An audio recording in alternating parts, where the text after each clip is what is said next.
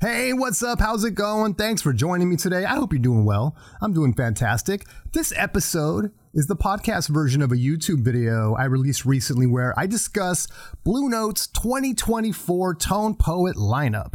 If you're not familiar with my YouTube channel, you can find it at Spinz Vinyl, that's S-P-I-N-Z, where I talk all things vinyl. What I think is special about this episode is that in addition to sharing my thoughts about every album, I also assign a grade to each and every one of the Tone Poets being issued in 2024. So whether you just want to know what's coming, want to know a little bit about each album, or which of these albums I will be picking up, it's all right here. This is going to be a fun one, so don't go anywhere. This is the Spinz Vinyl Podcast Network. Time now for Jason's podcast featuring Jason Elwood of Spinz Vinyl, the vinyl leader.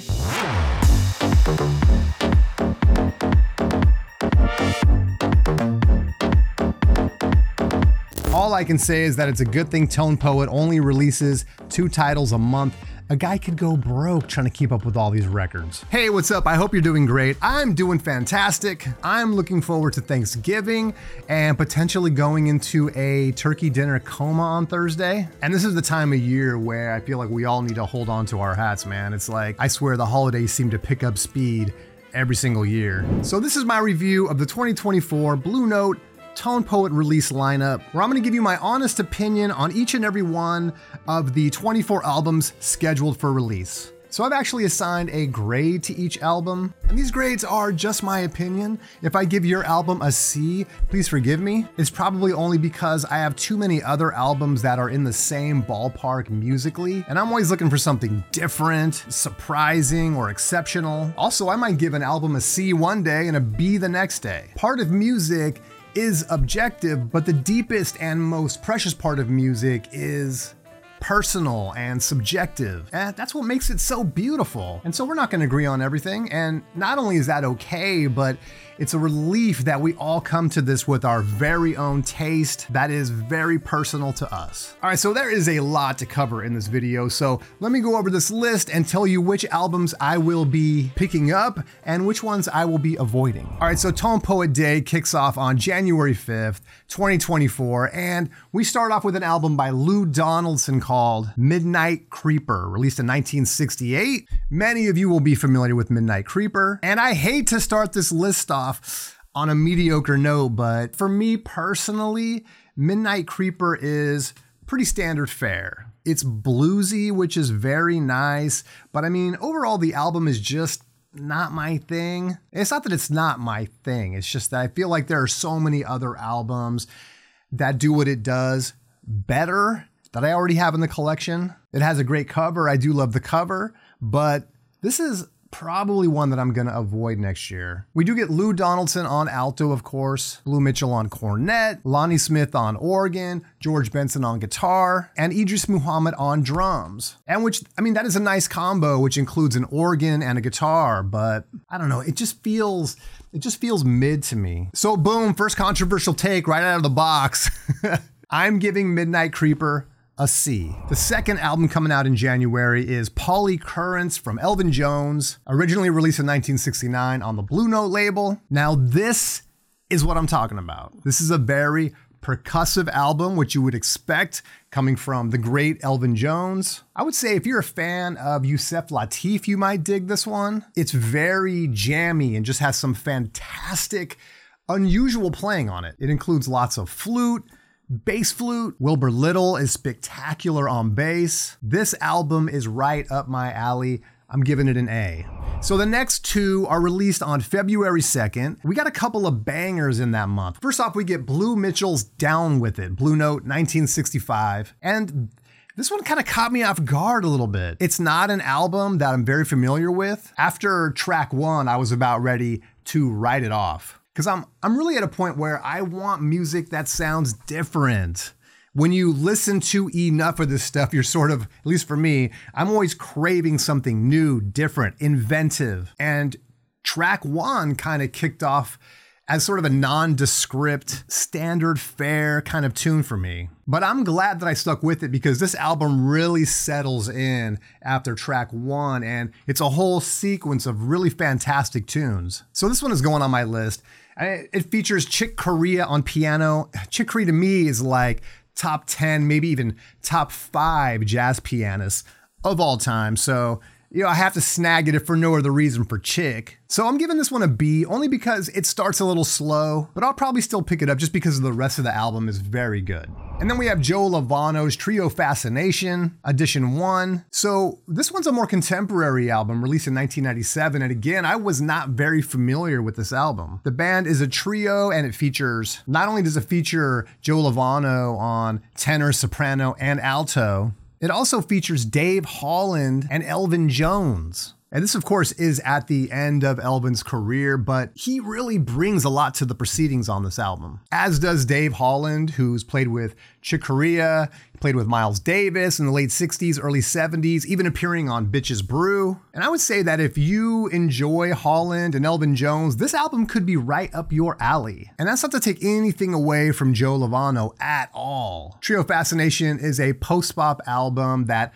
flirts with the avant-garde without getting too out there, which is kind of a sweet spot for me. This is just a fantastic album. It gets an A, and I will definitely be adding this one to the collection. All right, so March 1st, we get Jackie McLean's Action, or Action, Action, Action, depending on who you ask. I guess those titles are interchangeable. And I got one word, Bobby Hutcherson.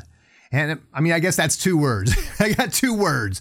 Bobby Hutcherson. Bobby Hutcherson, as you well know, the genius vibraphonist, appears on 3 Jackie McLean albums, and these 2 musicians always shine together. There's sort of this seductive energy that gets created that borders on the avant-garde. It really is avant-garde. I would define Bobby Hutcherson as avant-garde. He does play straight jazz on occasion, but it seems like when McLean and Hutcherson get together, they're just tight. So along with McLean and Hutcherson, we also get Billy Higgins here. He's one of the premier avant-garde drummers in jazz. He's played a lot with Dexter Gordon, Ornette Coleman, Donald Byrd, and of course, Bobby Hutcherson. Cecil McBee is on bass. He's had an extremely prolific career, appearing on records by McCoy Tyner, Elvin Jones, Yusef Lateef, Pharoah Sanders. All right, so this one is an A+ album for me, and I will definitely be snagging it on day 1. All right, so next up in March, we got Booker Urban's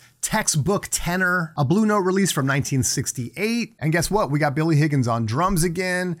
These Blue Note sessions are all so good. Most of them are all so good.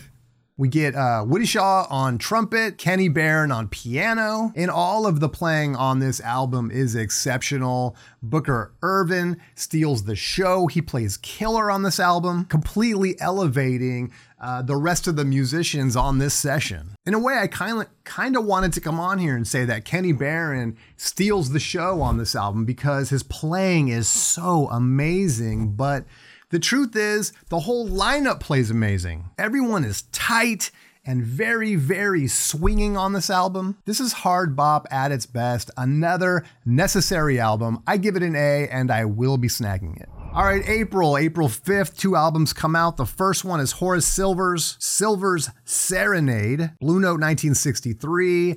And for me, Silver's Serenade is not a must-have album. It's fine, but in my opinion, there's nothing super exceptional going on here. To me, it's fairly standard. It can get monotonous after a while. At least it does for me. It's just not my thing. And I like Horace Silver, and this list is going to include another Horace Silver, or a band that features Horace Silver. That's actually a very good album, but for me, this one just isn't it. So I give this one a C. And I probably will not be picking up this album. On the other hand, we do have Anthony Williams with Lifetime coming out on the same day. And I really respect that this album does its own thing. All the compositions are done by Tony Williams, and I just give it extra credit for being so different. This one might be an acquired taste for a lot of people. This is going to be one of those albums that's fantastic when you're in the mood for it. It's not a swinging record packed wall to wall with solos, which in the case of this album is a very good thing. And this is more of an artistic album. It's moody, it's thematic, it's brilliant. And then another cool thing about Lifetime is just the recording. There's something about the acoustic ambience that kind of comes through on this recording, which I hope doesn't get lost when it gets transferred to Tone Poet, which I'm no doubt it will not get lost. And I don't even know if that makes sense. I might be crazy, but there's just something about the atmosphere of this album that I really like. This in a way is a masterpiece. I give it an A+. Yes, I'll be snagging this one. All right, May 3rd, we got Bird's Eye View from Donald Byrd. I'm sure a lot of people have been waiting for this one as well. This was originally put out on Transition in 1955. And when I said we'd get to some fine, inspired Horace Silver, this is the album that I was referring to. And this album is such a treat. It's basically a Jazz Messengers album with Donald Byrd taking top billing. And it is every bit a Jazz Messengers album with Horace Silver, Hank Mobley, Art Blakey. What a swinging, bluesy album, as the Messengers always are. Not every song on this album is must-have, but even the compositions that are a little more standard fare still have some great soloing. Track 1, Doug's Blues, is just about worth the price of admission for me. I'm giving this one a B just because we've all kind of heard this album before, if you know what I mean. Don't get me wrong, it is fantastic. It's just, I already have this album in my collection, 10 times over. All right, I've been waiting for this one. Bobby Hutcherson, Total Eclipse, Blue Tone,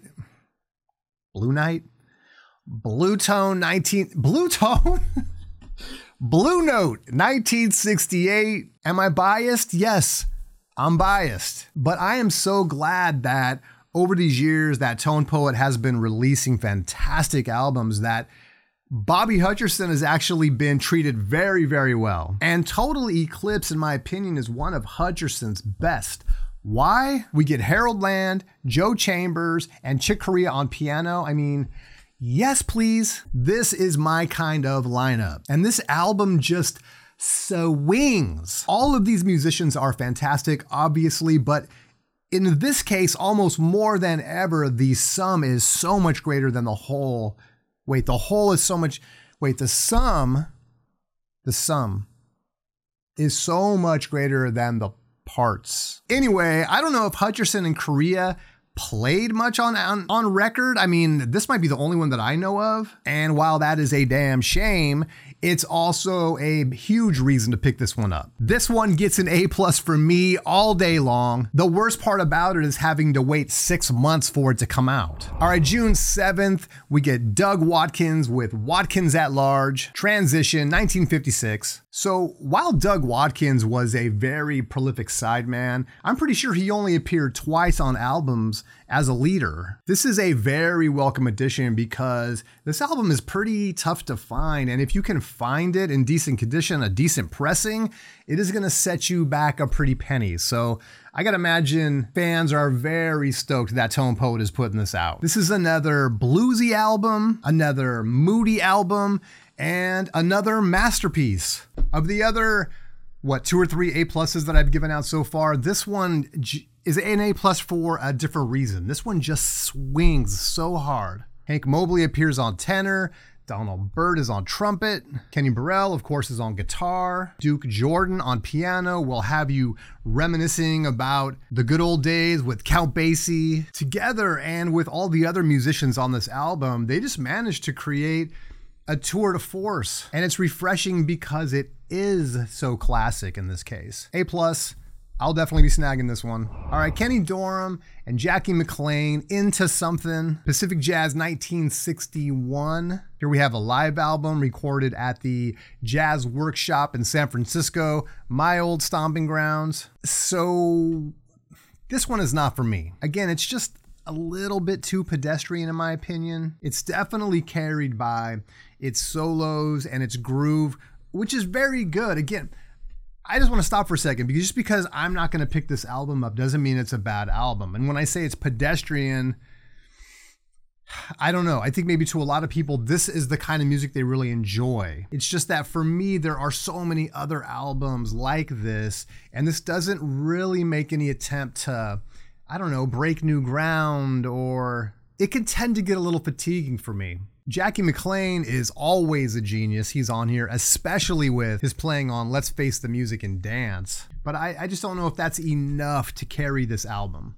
Just my opinion, but I will probably be avoiding this one. Snag this one for Jackie McLean, but this one is a C for me. All right, July 5th, we get Bird Blows on Beacon Hill by Donald Byrd, originally released on Transition in 1956. And this one is a nice album of standards.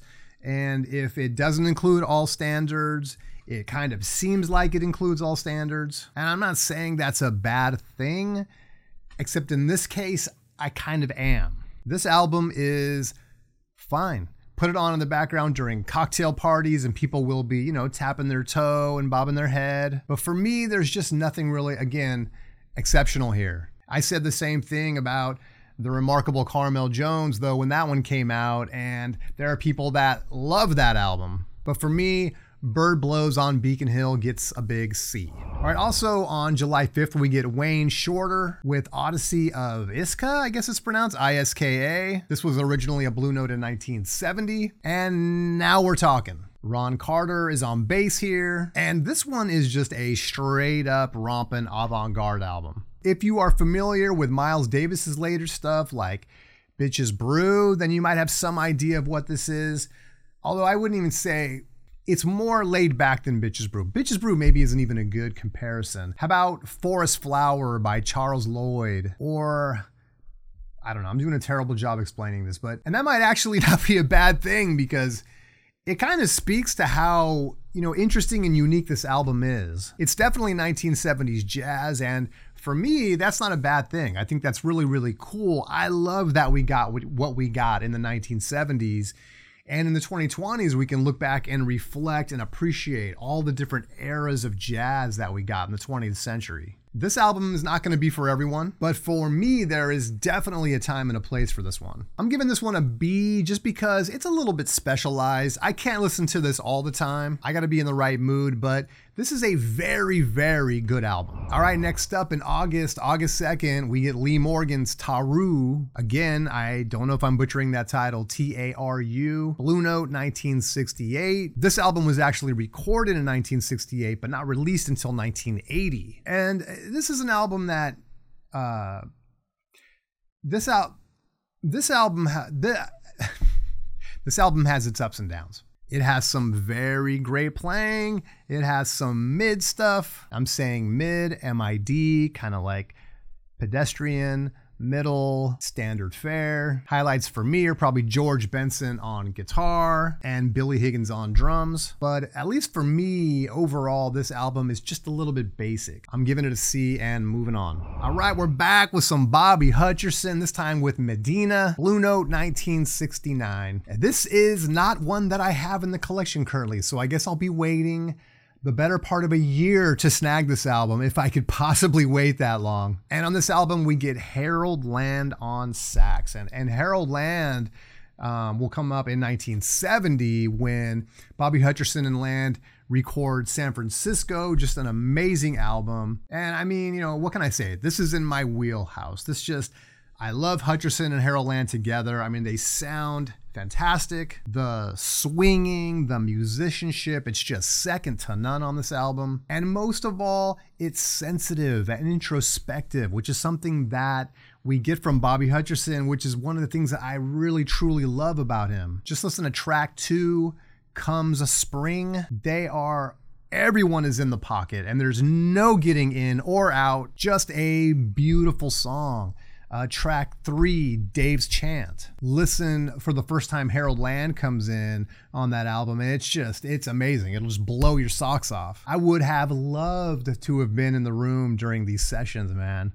A+ for me all day long. All right, September 6th, The Modest Jazz Trio, Good Friday Blues, Pacific Jazz 1960. This is one that, embarrassingly, I was not familiar with. This is straight ahead jazz and actually a very good album. Jim Hall, who plays guitar, in my opinion, kind of steals the show on this record. But actually, the rest of the band does a fantastic job supporting him. Apparently, Red Mitchell, who is normally a bassist, plays piano on this session, and It's very impressive. You would never know that this guy is not a piano player. He knows his way around a blues piano, and he really kills on this record. Again, I don't really know a lot about it except to say that it is very nice. I would give it a B, and I'm probably gonna pick this up.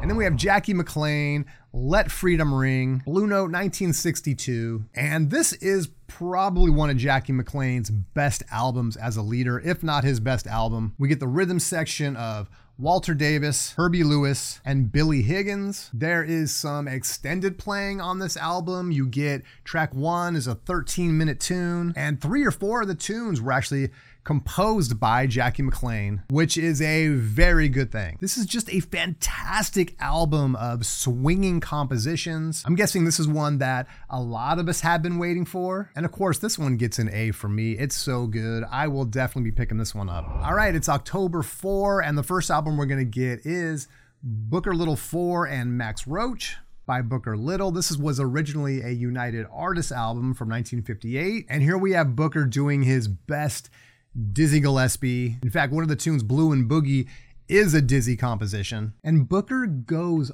off on this album. We get Tommy Flanagan on piano, George Coleman's smooth tenor, and for some people, the biggest treat will be Max Roach on drums. And there's no denying that Max Roach's playing really shapes the sound of this album. But I will say this, especially if you're not familiar with Max Roach's playing, is that it can be a little in your face. So something to expect on this album. You will be hearing a lot of Max Roach. And so for this album, I think it's good, not great, or maybe it's great, not fantastic.